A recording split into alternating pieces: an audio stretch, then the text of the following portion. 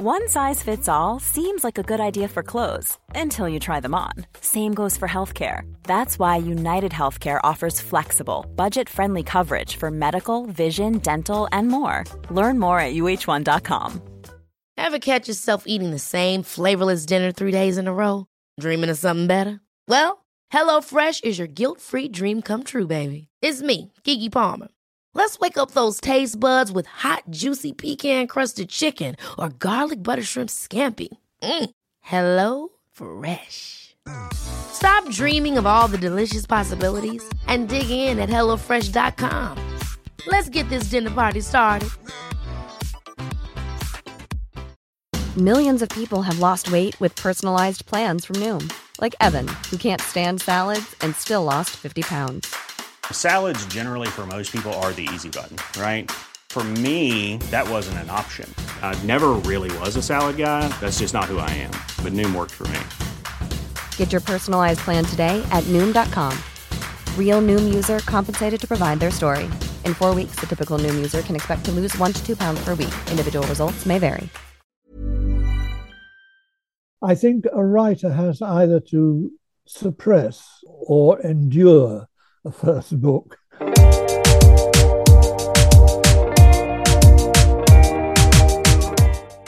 Hello, writers. Welcome back to Write Off, the podcast about writing rejection in all its forms, from self-doubt to books not selling. I'm your host, Francesca Steele, a journalist and writer based in London. And if you want to know more about my own experience with writing rejection, you can hear about that in the first season. Last year, Alan Garner became the oldest person ever to be shortlisted for the Booker Prize at the age of 87 for his novel, Treacle Walker. Alan has been writing novels and other books for more than 60 years, many of them rooted in the folklore and mythology of Cheshire, where he's from. His first novel, The Weird Stone of Brisingamen, had people calling him the new Tolkien, and he received an OBE in 2001 for services to literature. Among Alan's books is his incredible memoir, Where Shall We Run To?, in which he describes his childhood. He was a very sick child and spent days, weeks, staring at the wall of his bedroom during the Second World War, thinking and dreaming, and perhaps sowing the seeds of becoming an author years later. But he also describes the pain of being cast out of his community when he got into grammar school, a rejection that still seems to pain him today and which feeds into the type of writing that he does. Alan has an unusual writing process that often involves years of what he calls gestation, where he barely writes at all, waiting for the subconscious part of the brain to come up with the goods. And I think there's something to learn from this, that a writer's work really isn't all done at the desk, and that patience isn't just a virtue, but a necessity. I love chatting to Alan about writing swear words on the first manuscripts he was thoroughly dissatisfied with, thinking T.S. Eliot's Wasteland was a load of rubbish, and giving up academia to write, even when he had no idea whether he'd be any good. Here's Alan. I didn't want to be an academic. It was a kind of automatic process. I'd moved smoothly through primary school, grammar school, to Oxford, and just assumed that I was going to spend the rest of my life there reading Latin and Greek. And I never had a conscious desire to write, but there came a time when I started to feel childish, negative, I don't want feelings. I don't like this. I don't want to do that. Why should I do that? I'm not happy. Nothing positive. And then it happened. It really was an electric light bulb moment. I was sitting waiting for a bus. I was sitting on a tree stump, and it just lit up in my head. Instead of spending my life analysing what other people had written, it would be much more interesting to write something myself. Now, that's how it felt, but over the years, I developed a theory which works for me, and that is that writers are born. And what had been happening was that the writer in me had started to waken up and say, oh, don't spend the rest of your life worrying about what other people have done. Do it yourself. That's my rationalization. When do you remember first writing? I know I've read of you writing some T.S. Eliot parody at school, but I'm not sure whether you count that as having been your first foray into creative writing exactly. No, I was disgusted when I got into the sixth form at school and thought I was going to spend the whole of my time reading Latin and Greek, and then found I had to do English once a week. And we were invited to read The Wasteland. And I thought, this is a load of rubbish. And then at the end of that, we were invited to see if we could write something ourselves. And I was in a high dudgeon because this wasn't what I'd come to school to do. So I went away and thought, I'm not going to do it. Then I thought, well, even though you're a prefect, Alan, you could still get into a lot of trouble if you don't do it. So I sat down and I wrote a pastiche, and it was put into the school magazine without my permission. And it's an extraordinary school, Manchester Grammar School. And there was no real English department there. English was unspokenly for people who couldn't do literature in a foreign language. That's so interesting. Yeah, but that was then. That was the 1950s. But there were extraordinarily good teachers of English. And one of them, who spoke to me only once in the 7 years I was there, he was a tiny man and I was 6'2". And we met in the corridor. He was always walking at a high speed. And as he passed by me, he said, "Read your piece, genuine Eliotian overtones," and was gone. That was 1951. He never spoke to me again until years later. I happened to be in the school in 1958, and the OWL service had just got the Carnegie Medal, and he zoomed towards me, didn't slow down. As he went past, he said, "What did I tell you?" So that's the amount of encouragement I had. I mean, do you count, when you look back on your creative writing life, which now is extremely long, do you count that as having been kind of dabbling in writing yourself? Or when you wrote The Weird Stone of Brisingamen, which went on to be your first novel, your first published novel, did you feel like you were starting from scratch, as it were, after this light bulb moment? Oh, yes. The light bulb moment was fine. And then the next bit, which wasn't a light bulb, was, so what are you going to write? And the only thing I really knew was my family background, because it was a very deep-rooted, narrow rural culture, occupying the same square mile of land. As far as I can tell from the documents, certainly back to 1592. And if you're a peasant in 1592, you've probably been there for longer than that. So what I did know was the landscape. What I didn't know was human nature, human dialogue, how people spoke, how they behaved. So I think a writer has either to suppress or endure a first book. But with all its strengths and weaknesses, it has endured. It's never been out of print. And I know now that its weakness was I couldn't handle character, and its strength was I had a deep understanding at an emotional and inherited level, and also at an academic level, of that landscape. And that energy is what drives the book.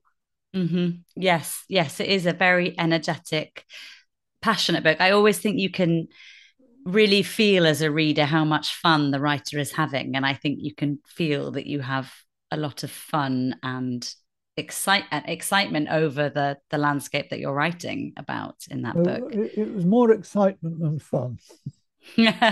Well, let's talk about that in a minute. I just wanted to ask you a little bit more about that sort of starting point, because forgive me for saying this, but one might argue that it's actually quite arrogant to have never written creatively. And then, I mean, you abandoned your degree to go off and do this, didn't you? You left Oxford, I think, after a year. and went back home to Audley Edge in Cheshire and started writing. How did you know that you would be any good? Because you were sort of getting off this trajectory that you mentioned earlier, that you'd sort of been passively on. But this is quite an active move to do something that's arguably quite hard. And yes, how did you know that you would be good at it?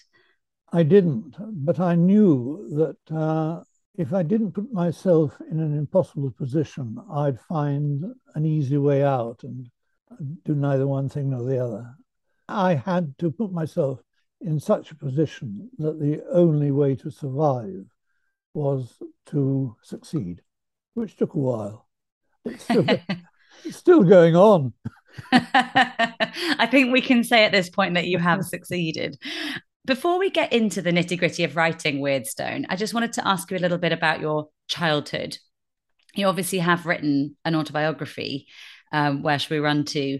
And in that, you document several things, including your having been very ill as a child. You were in hospital quite extensively with meningitis, I think, and diphtheria and pneumonia and various things.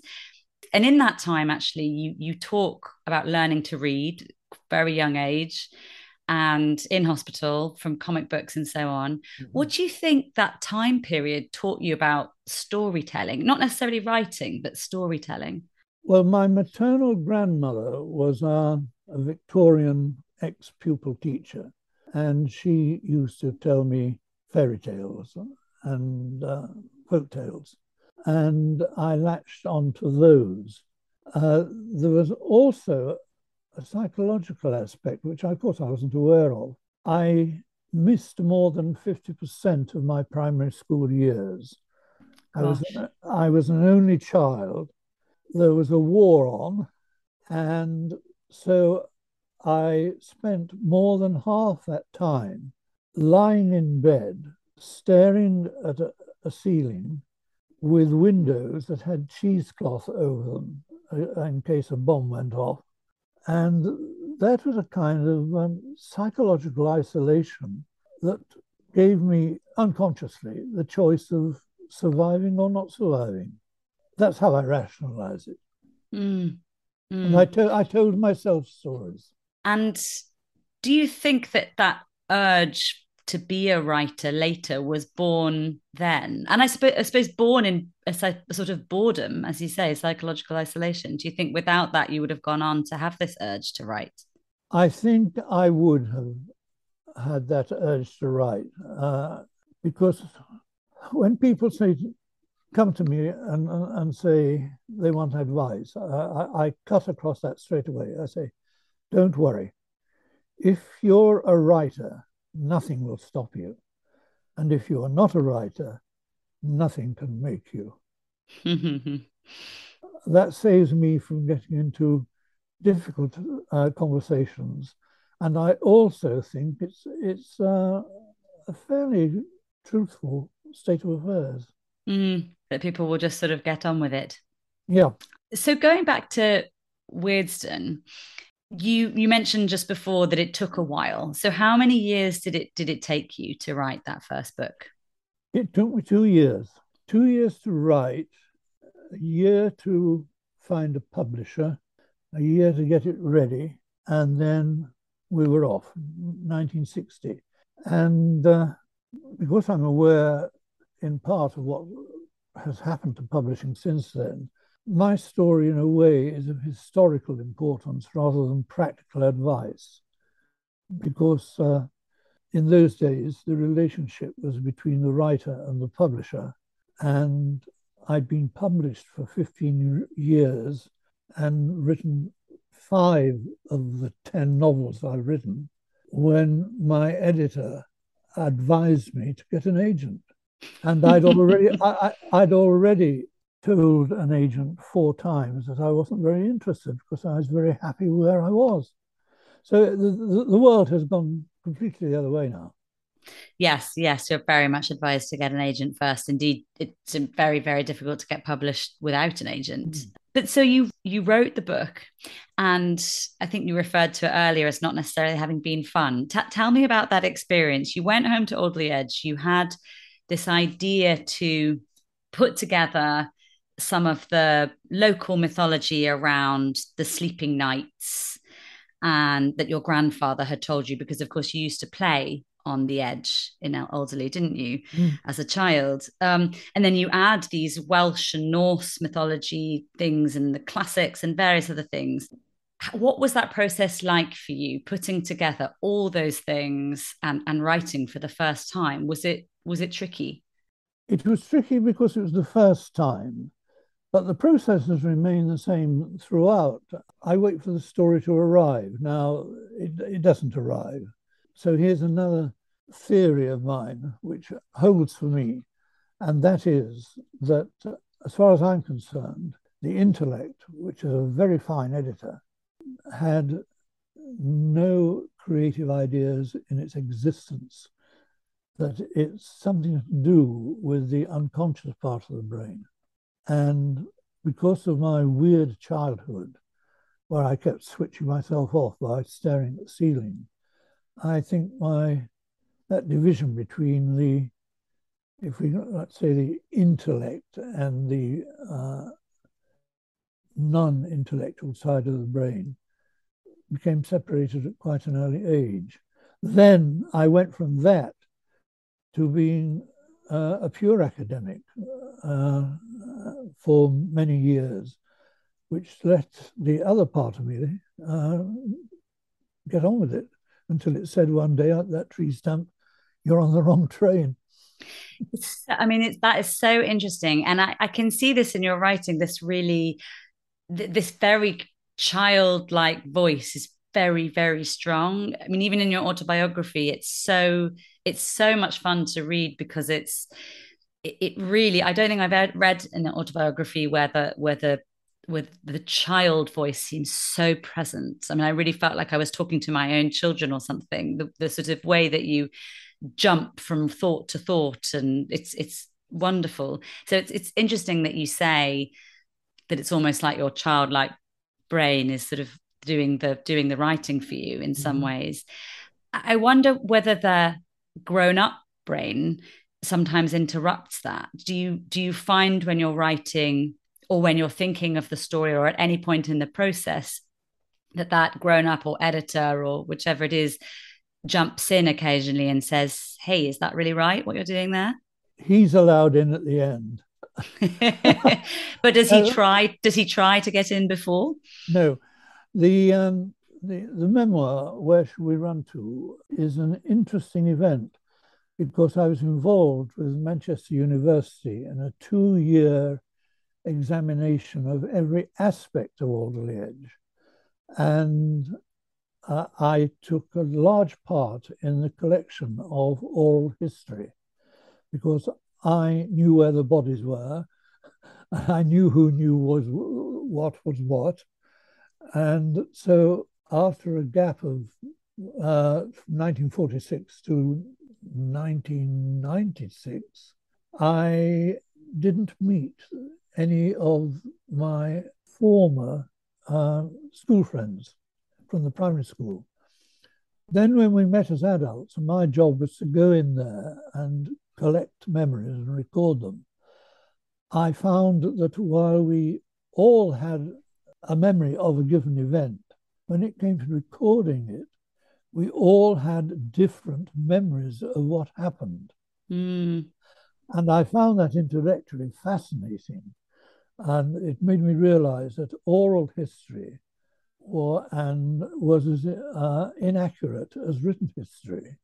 And so, having been involved for 2 years with the university on collecting academic material, I was left over in carpentry terms with a lot of offcuts, things that I hadn't recorded that had been part of conversations around the recordings.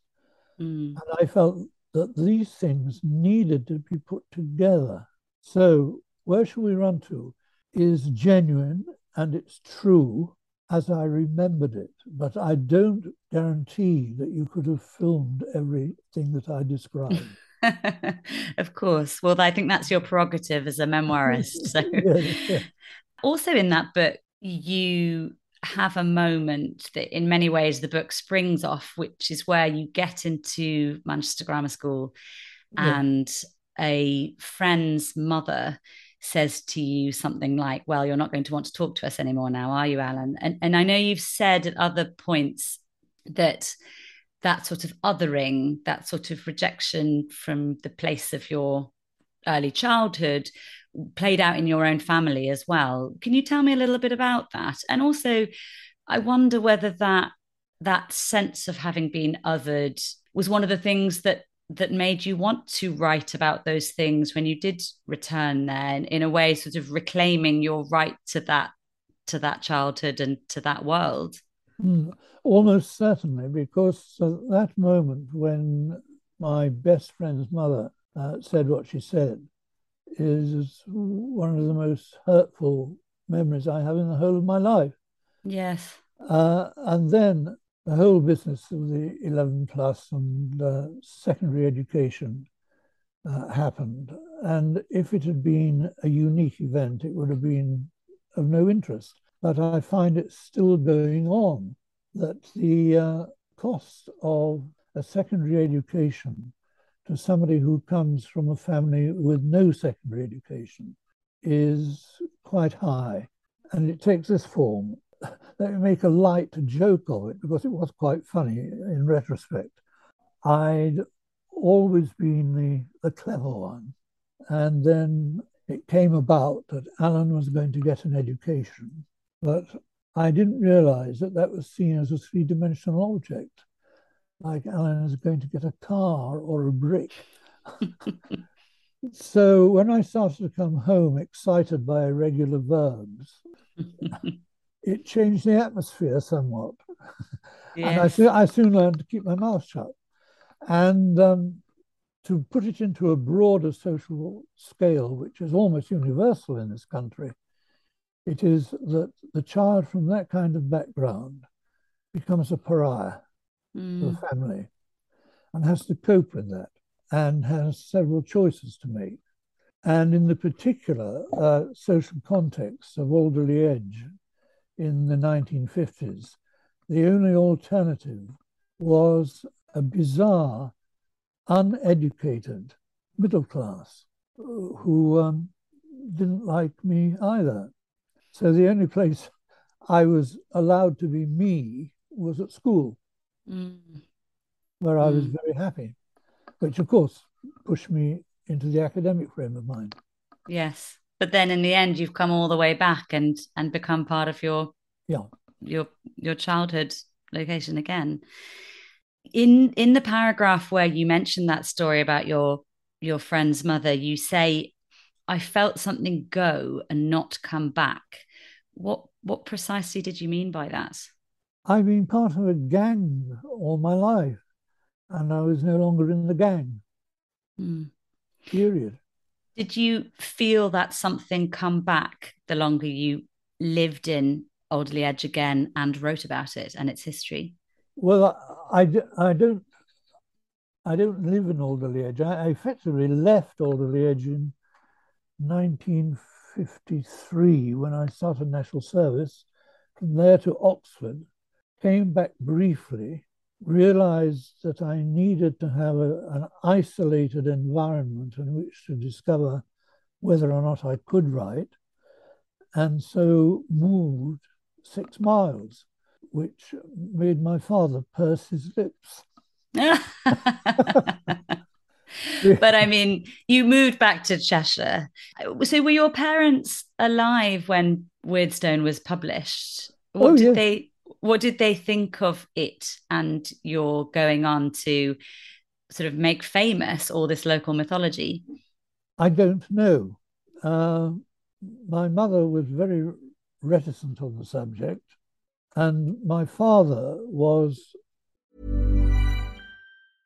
Ryan Reynolds here from Mint Mobile. With the price of just about everything going up during inflation, we thought we'd bring our prices down. So to help us, we brought in a reverse auctioneer, which is apparently a thing. Mint Mobile Unlimited Premium Wireless. How to get 30, 30, bit to get 30, bit to get 20, 20, 20, bit to get 20, 20, bit to get 15, 15, 15, 15, just $15 a month? Sold! Give it a try at mintmobile.com/switch. $45 up front for 3 months plus taxes and fees. Promo rate for new customers for limited time. Unlimited more than 40 gigabytes per month. Slows full terms at mintmobile.com. Ever catch yourself eating the same flavorless dinner 3 days in a row? Dreaming of something better? Well, HelloFresh is your guilt-free dream come true, baby. It's me, Keke Palmer. Let's wake up those taste buds with hot, juicy pecan-crusted chicken or garlic butter shrimp scampi. Hello Fresh. Stop dreaming of all the delicious possibilities and dig in at HelloFresh.com. Let's get this dinner party started.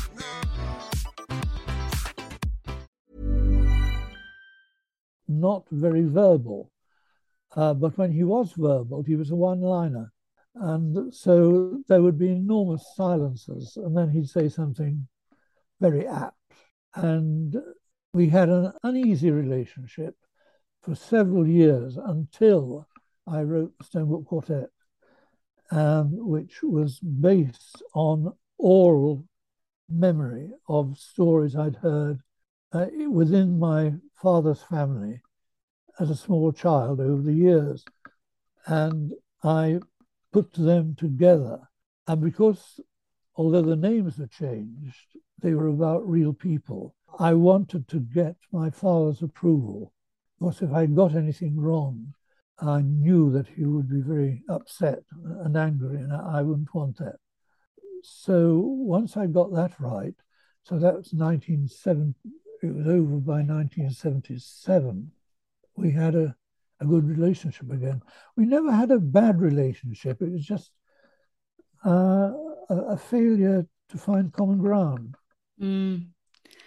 Which presumably widened when you were away. And yeah. So going back to the writing, you mentioned earlier something about it not necessarily being fun, I think is what you said. How do you find the writing process, and what is the hardest part of it for you? The hardest part of it is not to write. That's why it was not fun to begin with, because I started to write, and after, I think, about 4 to 6 pages, I looked at what I'd written, and I thought, good heavens, you've been educated in some of the finest literature the world has ever known, and you've produced this rubbish. So I put 2 lines through it and a mild obscenity and started again. And to find out what I wrote, you'd have to go to the Bodleian Library. Right. And that happened over and over and over again. And The Moon of Gomrath, the second novel, had 9 complete rethinks. By rethink, I mean resetting, replotting. And I think if there is a smooth-ish line, a graph, if you like, over the years, I've learned not to force it. In other words, I learned that a writer's life is not paid by the hour or from 9 to 5. It happens. And when it happens, if you don't go with it, you're finished. And if you do go with it, you've got a chance. When you're sort of trying to let it happen and you're trying not to force it. So let's say you have one of those drafts and it's not working and you know you need to redraft or replot or rethink in some way. What do you do to ensure that you aren't forcing it? Do you leave and go for a walk, or do you have a sort of strategy? I watch B movies. I look at the fire. I go to bed. I sleep for long periods, and when it reaches a point where I'm sleeping the clock round, I know that I'm nearly there, and then it starts to come, and I don't question it. I write it down, and then wait. It's not a steady process. The process is rather like a dripping tap. You get what you get, and no more comes. And then gradually the time between the drips gets shorter and the amount of water delivered at each drip gets longer. Yes. Until at the very end, the last week, it's the romantic view of the inspired artist. In other words, I'm impossible to live with, and all I'm doing is writing. But it's like taking dictation. I don't question it until I've stopped, and then I go back, and I'm ruthless, absolutely ruthless. And the pattern that's emerged over the 66 years I've been writing and the 62 years I've been published is that the staring into the fire, the B-movie period, gets longer and longer, and the writing gets shorter and shorter, and the revision requires less and less. That's so interesting. I'm fascinated by this B-movie inclusion. I want to know how this is helping.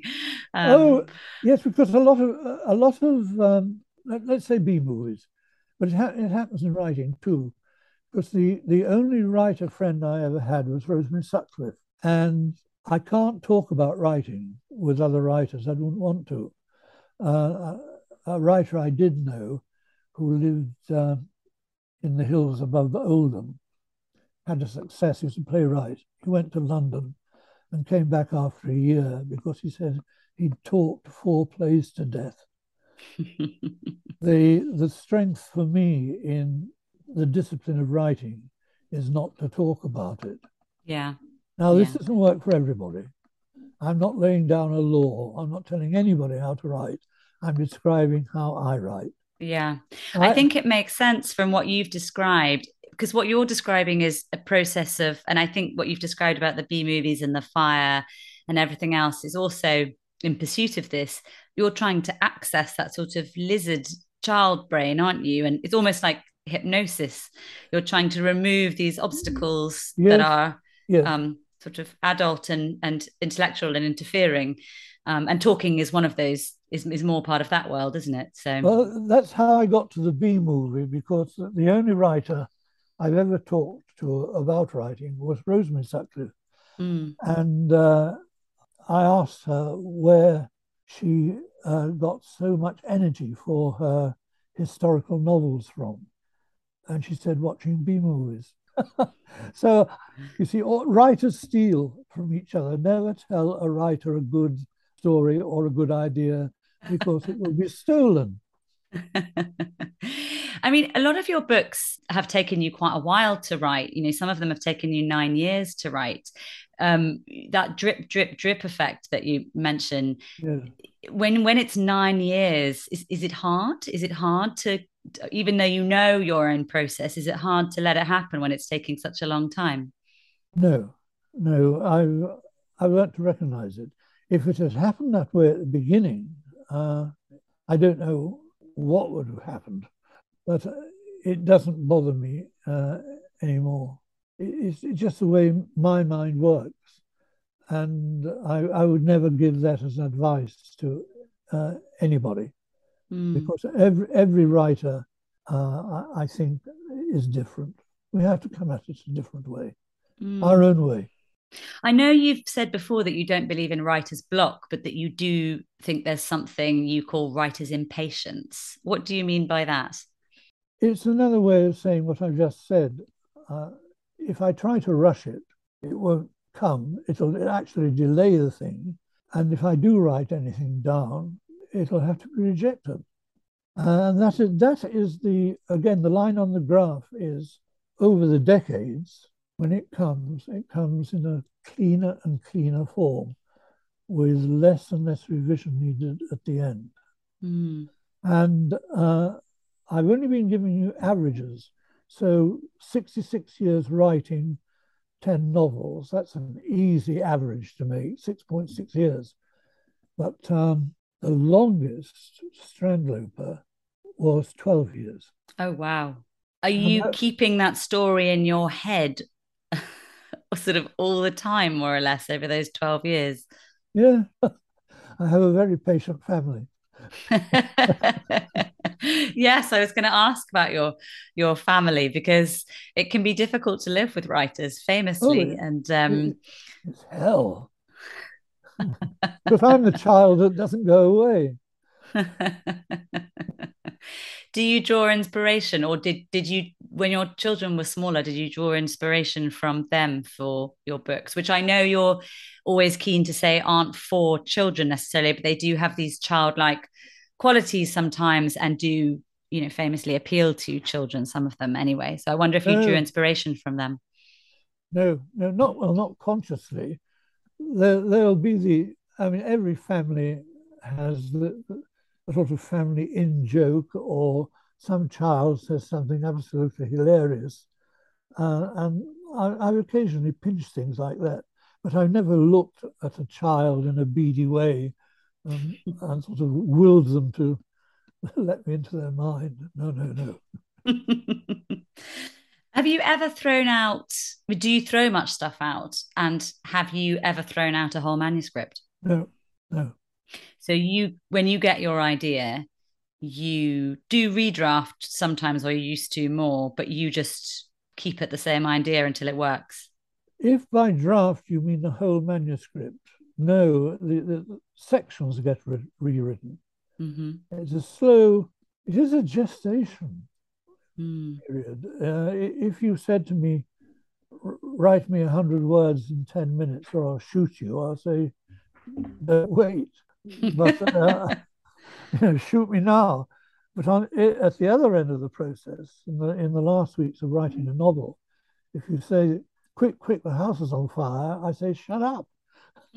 I'm busy. So in that gestation period, do you plan? And I wanted to ask about this with particular reference to Treacle Walker, which you obviously recently had shortlisted for the Booker. And it's all, elements of it are almost sort of like a fever dream, both in its narrative and in the way it's written. But it is also quite purposeful, and certainly its ending feels aimed for. So yeah, I wonder how much you plan something like that in advance, either just in your head or written down. Well, it doesn't happen cleanly all the time, but a pattern that has developed is that I get into the book, a few chapters, a few thousand words, and then one of the pictures I see doesn't mean anything. And the words that are being spoken don't mean anything. But I've learned to write them down and forget them, because here is the really interesting bit for me. It's always the end of the book, and I don't know what it means. Which, being my own critic, I think suggests that those long periods of not doing anything is when the whole book is forming, and then it delivers itself. And I have had I always have the panic, with the exception of Treacle Walker, of having this ending, which I don't understand, but I've written it down. And then as the book accelerates and takes off, and it's nearing the end, and I'm writing and writing and writing, I remember those last words, and I can't see where they're coming in. Am I going to miss them and go writing off into the cosmos forever and never hit those words? And it wasn't until the first lunar landing that I saw an image of what writing is for me. There's that moment when they've taken off from the moon and they're going to dock with the mothership that's been going round and round. And it comes over the horizon and it goes click. If it doesn't go click, they've had it. But that always happens with the book.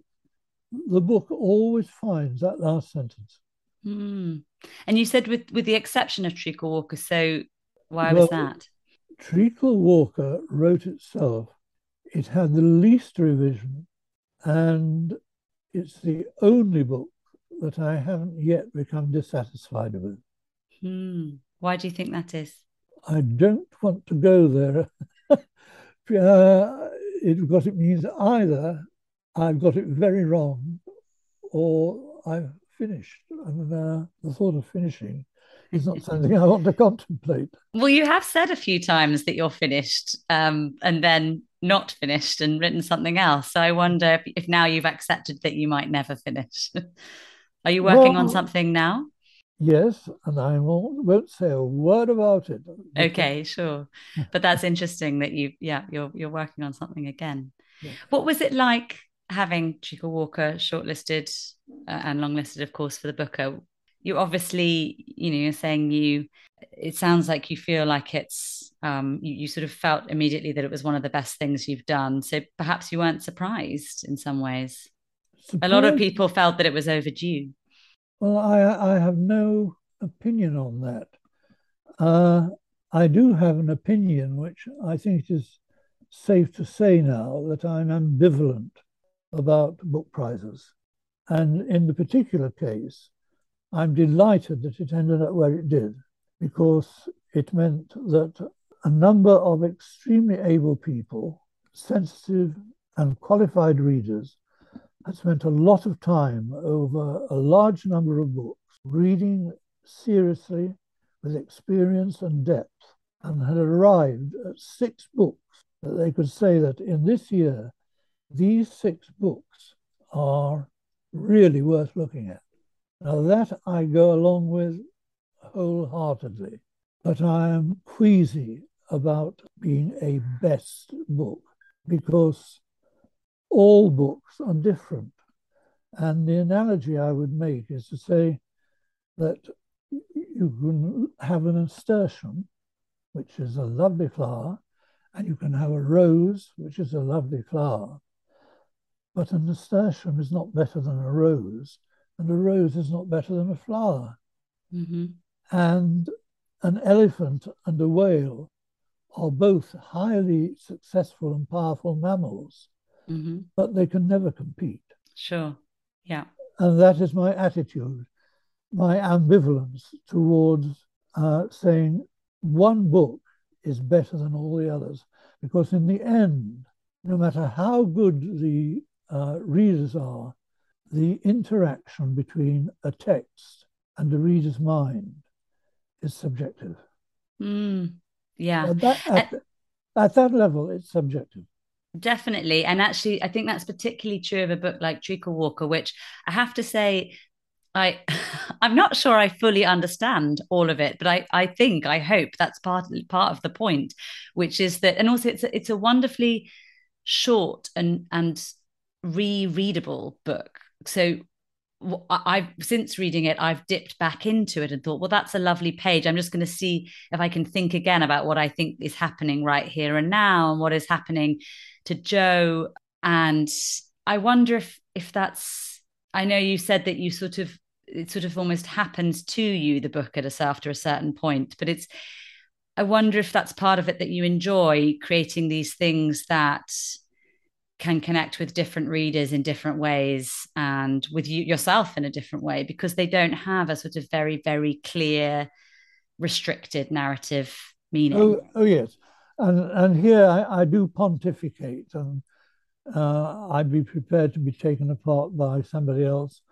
But I feel that if a book is worth reading, it is a creative act between the reader, whom the author never knows, and the text, which the author should know. Because I've survived long enough, I've had it happen so often that people have said they've been enthused by something which for me was just a connecting passage from A to B.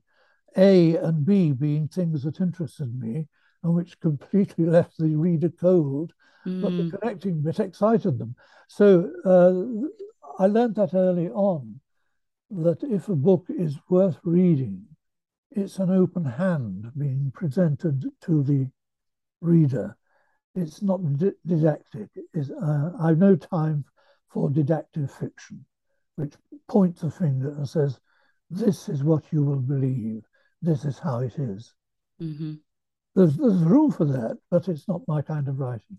You don't actually read fiction much yourself at all, though, do you? Why is that? Because you are you are clearly very well read, and you've had a strong literary education. So why do you choose not to read fiction now? I'm a magpie,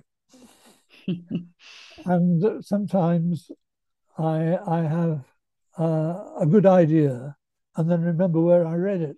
And I'm very afraid. This is my neurosis. It's a neurosis, okay?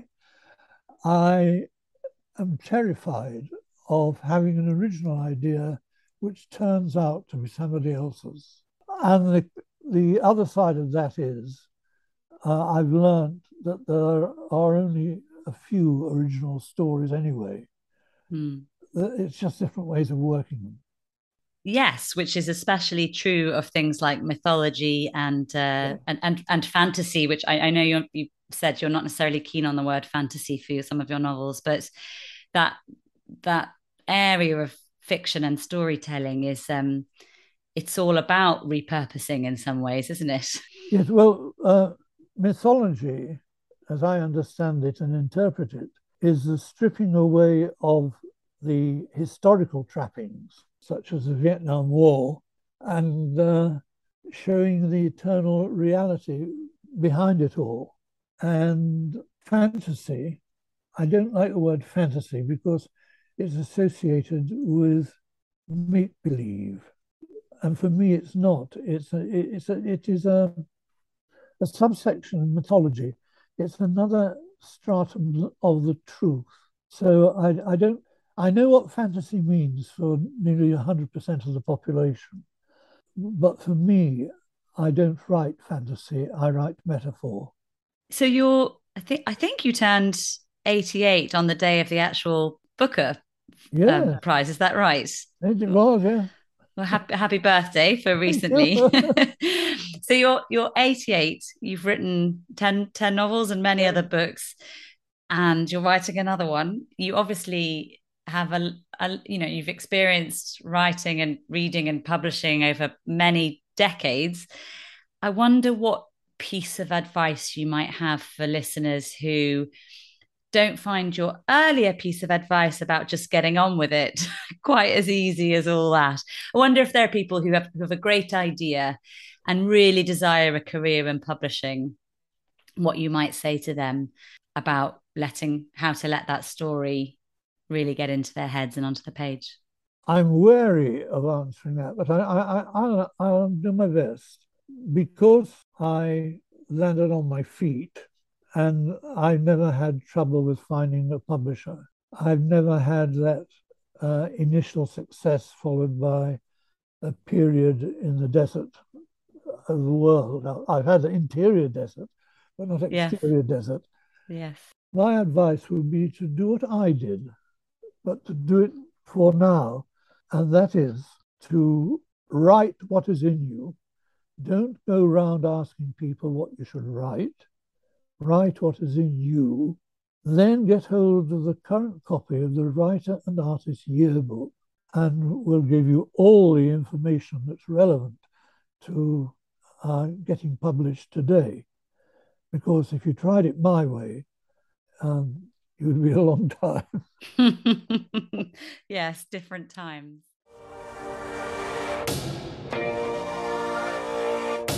Thank you so much for listening to Write Off. Do come find me to chat on Twitter, where I'm at Francesca Steele, and Instagram, where I'm at Francesca Steele Writes. I'll put that in the show notes. If you enjoyed Write Off, please do share it with others, and please, please, please consider leaving a review on the iTunes app, which really helps other people find the podcast. Thanks, and see you next time.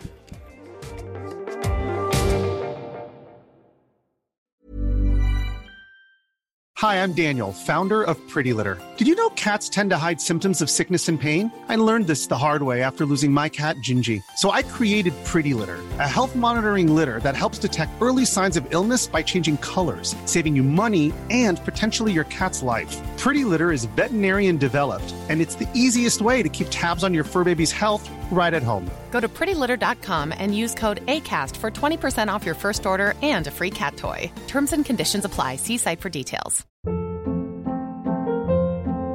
Hold up. What was that? Boring. No flavor. That was as bad as those leftovers you ate all week. Keke Palmer here, and it's time to say hello to something fresh and guilt-free. Hello Fresh. Jazz up dinner with pecan-crusted chicken or garlic butter shrimp scampi. Now that's music to my mouth. Hello Fresh. Let's get this dinner party started. Discover all the delicious possibilities at HelloFresh.com.